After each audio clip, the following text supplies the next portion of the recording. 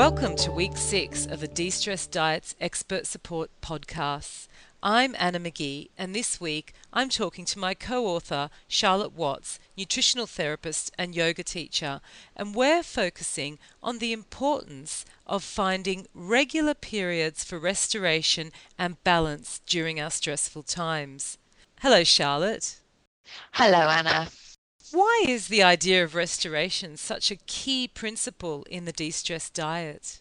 We have to really look at what restoration means, and remember comes from the word restore. We need to be resetting, allowing ourselves to rest, come back to gather in our energy, not just something that we do after huge periods of stress, days, weeks, months, and then expect us to just recover in on one holiday every 6 months, but really considering how we need to restore very often throughout each day, and sometimes we can see that we need to within each hour, but we have a tendency to just kind of keep plowing on and going through, and it happens to all of us. However much we know we need to, once the adrenaline gets going up and once the motivation of that deadline or the excitement of what you're doing gets going, then it's something that can quite quickly go out of the window. So we need an actual kind of series of balances and checks in place to hold us back really a little. Now, more and more experts seem to be coming around to the fact that we can't avoid stress if we're going to live as fully functioning human beings in the modern world. But what seems to be more important now is that our periods of stress be punctuated with regular periods of restorative time and balance and finding rest. How important do you think this is?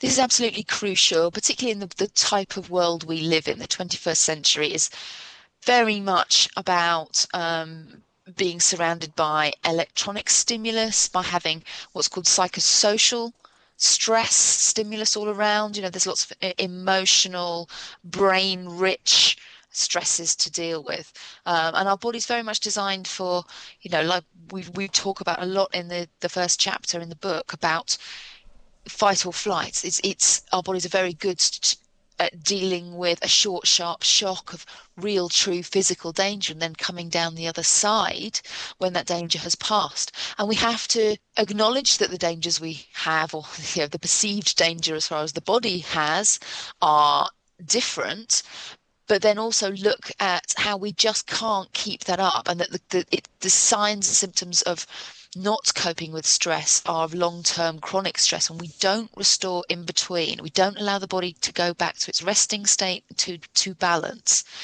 So yes, some stress can be motivational. It can make us feel like we have a sense of self-worth, that we're achieving, that we are, connecting to people around us, etc. But that can stray into chronic stress symptoms that are not just physical, but mental, social, if we just don't give ourselves a time to stop, breathe, regather, regroup, get a sense of perspective, come back to reflection every so often. Can you give me an indication of some of the effects of long, drawn out chronic stress on our bodies?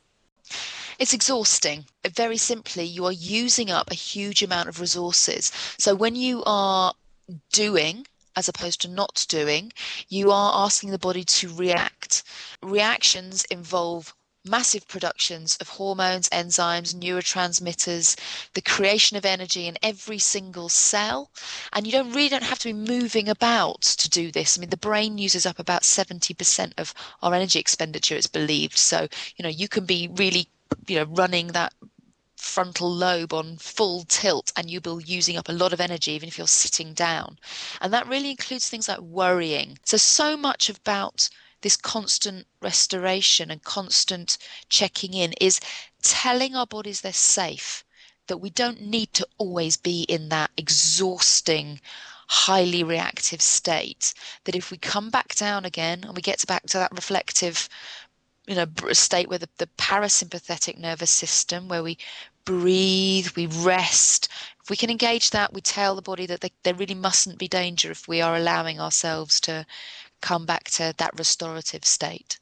So, a lot of people listening are going to be thinking, well, yes, I have stress that often lasts all day, every day throughout an entire year, but I certainly de stress myself for the 2 weeks I go on holidays each year.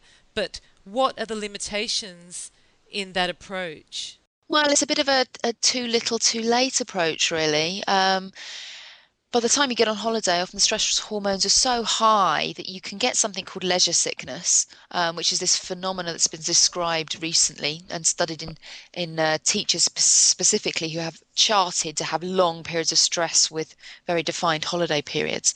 And that's a phenomenon where you've been running stress hormones so high that you've been actually suppressing the immune system, so that when you go on holiday and the stress hormones come down, your immune system suddenly comes into play, and it's like your body just tries to clean everything up that's been hanging around and unchallenged.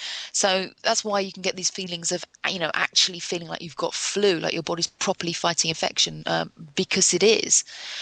So unless you actually start to move the idea of holiday as something that punctuates really long periods without, to something that you need to look at taking on a daily or even weekly basis. So that's a question of saying something like, okay, I need a bath, I need to lay here. This is a holiday. I am actively taking a rest.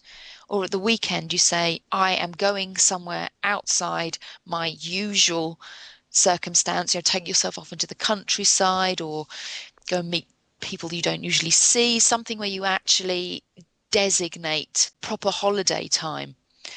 And that can be really, really simple. It reminds me of some trips I used to take when I was always really stressed out. I was running 6 miles a day and working Whew. 13, 14 hours. And I'd go away and think, oh, I'm going to Barbados. I'll go to the West Indies every year. I'll be fine. But every year I'd get really, really sick for the first year. Sorry, for the first week. And it just defeated the purpose of spending 2 weeks in a beautiful location when I'd spend the first week in bed. And it's sad, isn't it? Because, Mm. I mean, you'd want to be feeling the best you could to be in somewhere like that. And it's so awful when you're fighting the fact that you felt stressed. And you know what it's like? You have that week before you go on holiday when you're trying to get everything done and you're packing and you're blah, blah, blah. So by the time you get to the airport, it's like, "Eh." And there's so much about life that we pack in so much stuff, too much stuff, and then expect ourselves to just move from one state to a completely opposite state. I know we've talked about this quite often, but I used to have the do mentality when I went on holiday as well, because I my preference is like little breaks, little like a little and often. So, the idea of a weekend break or a, little tiny spa break when if possible. I liked the idea of moving towards that so that I can take the least stress with me and really check that I'm not taking the stress into that. I don't expect myself to suddenly, you know, be instantly de-stressed the moment I step through the door of wherever I'm going, and also not want to achieve. So there's the idea of the kind of city mini break, isn't there? I used to try and run round and kind of learn a whole city in a weekend and not repeat going to somewhere. I've got because lots of different places. It's still all about that do mentality. Can you give us some examples of how we can find our moments of restoration in various places, for example, at work? Yeah, work very much depends on your relationship with your boss, co-workers, and how happy you feel actually taking time. So some of that is about maybe creating new boundaries. My favorite is to try and take something every hour, even if it's just moving away from your desk, even sitting at the other end of the desk and breathing, not being near your email for 30 seconds even. Most people kind of, blanch at 30 seconds in an hour, but it's amazingly restorative to just be away. Another thing is just, on your kind of toilet break is just take a walk up and down the stairs, step away from stuff and just find time. I've got a client who takes a walk around the office. She says that she very clearly doesn't she got used to just emailing everyone everything all the time, which is something a habit we've all got into. And she's like, hold on, I could walk to their desk, which is a few flights of stairs down. So she's got out of the habit of emailing and she will go and visit people. And she actually finds that break is restorative in itself. It doesn't have to be anything, overly complicated. It's just, again, stepping away, moving, finding space. What about when we're parenting and perhaps with small children, relaxation and restoration seems pretty elusive? Yes, and I can absolutely relate to this one. Um, there's very much, as a parent, you're very much reacting to a small person who's really not in your control, however much you'd like them to be. And this really, again, depends on your day. I mean, if they have a nap, then it's about you not necessarily thinking you have to achieve everything in the house. You know, you don't have to live with an absolutely pristine house. If you need a break, take a break. Rather than cleaning up, washing up, etc. It's so much more important to make sure that you conserve your energy, because you're going to be reacting all the time. You just can't plan when you have small children. The other thing is to try and do activities that also restore you as well as them. So making sure you get outside, you get into a park, you meet other mums, which is something I found absolutely crucial, especially mums of children of similar ages. I have definitely dabbled in baby groups, toddler groups, that kind of thing. Which I found absolutely invaluable, just to bring the stress levels down, to talk, to get stuff out. If you're more isolated, and I know there's quite a lot of people out there, with the modern kind of extended families, one of the huge stresses of modern living is that often we don't have families around us. It's a massive phenomenon. I see a huge difference between people who have, grandparents nearby and those who don't. So if you don't, then, enlisting good friends, making sure you get as many visits, and asking for help. It's so crucial, particularly if before you were a parent, you used to not particularly be used to asking for help and you're quite independent, which, a lot of us were before. You've got to swallow that when you become a parent and go, actually, do you know what? I'm kind of drowning a bit here and I need help. And actually, you'll find that lots of people really are very happy to help. And lastly, before we sign off, I'd like to ask about finding restoration when we're absolutely knackered, because for me at least, I sometimes find it hardest to make a good restoration decision when I'm most exhausted. All I want to do is lie on the sofa, watch telly, and eat some crisps. When if I just pull back a little, I realize maybe something else will do me a bit more good. Can you give us some examples of something that works better for us when we're absolutely knackered in terms of restoration? Yeah, and I hear you. My absolute instinct, and particularly in the winter, is to want to cozy up on the sofa, watch telly, just, that mindless kind of switching my front brain off. And again, in the winter, it just seems so stark to have to get out from all of that coziness and do anything like moving onto a yoga mat. And restorative yoga poses really do me the world of good. You don't have to be doing much. You can just lie in Supta Baddha Konasana, which is a pose you'll see in the book, and you can lie with lots and lots of blankets on. I mean, that's what I tend to do, is make sure I've got lots of socks on, I've got lots of, comfy gear on, my pajamas, and really don't have to feel like you kind of like, your shoes off, you're doing lots of stuff. Another thing that, is cozy, warm, is having a bath. It depends how you like to do that. I mean, some people like, the candles. I mean, it tends to send me to sleep. I need to keep a little bit of light so I can actually feel I can physically get out of the bath. But even lying in bed, I mean, I have meditations that I will put on for audios, yoga nidras, particularly useful, or even lying in bed in a restorative yoga position, or sitting up, cozied round in a meditative position, or reading, or audiobooks I love, or the radio, something that's just not necessarily watching hours of television again.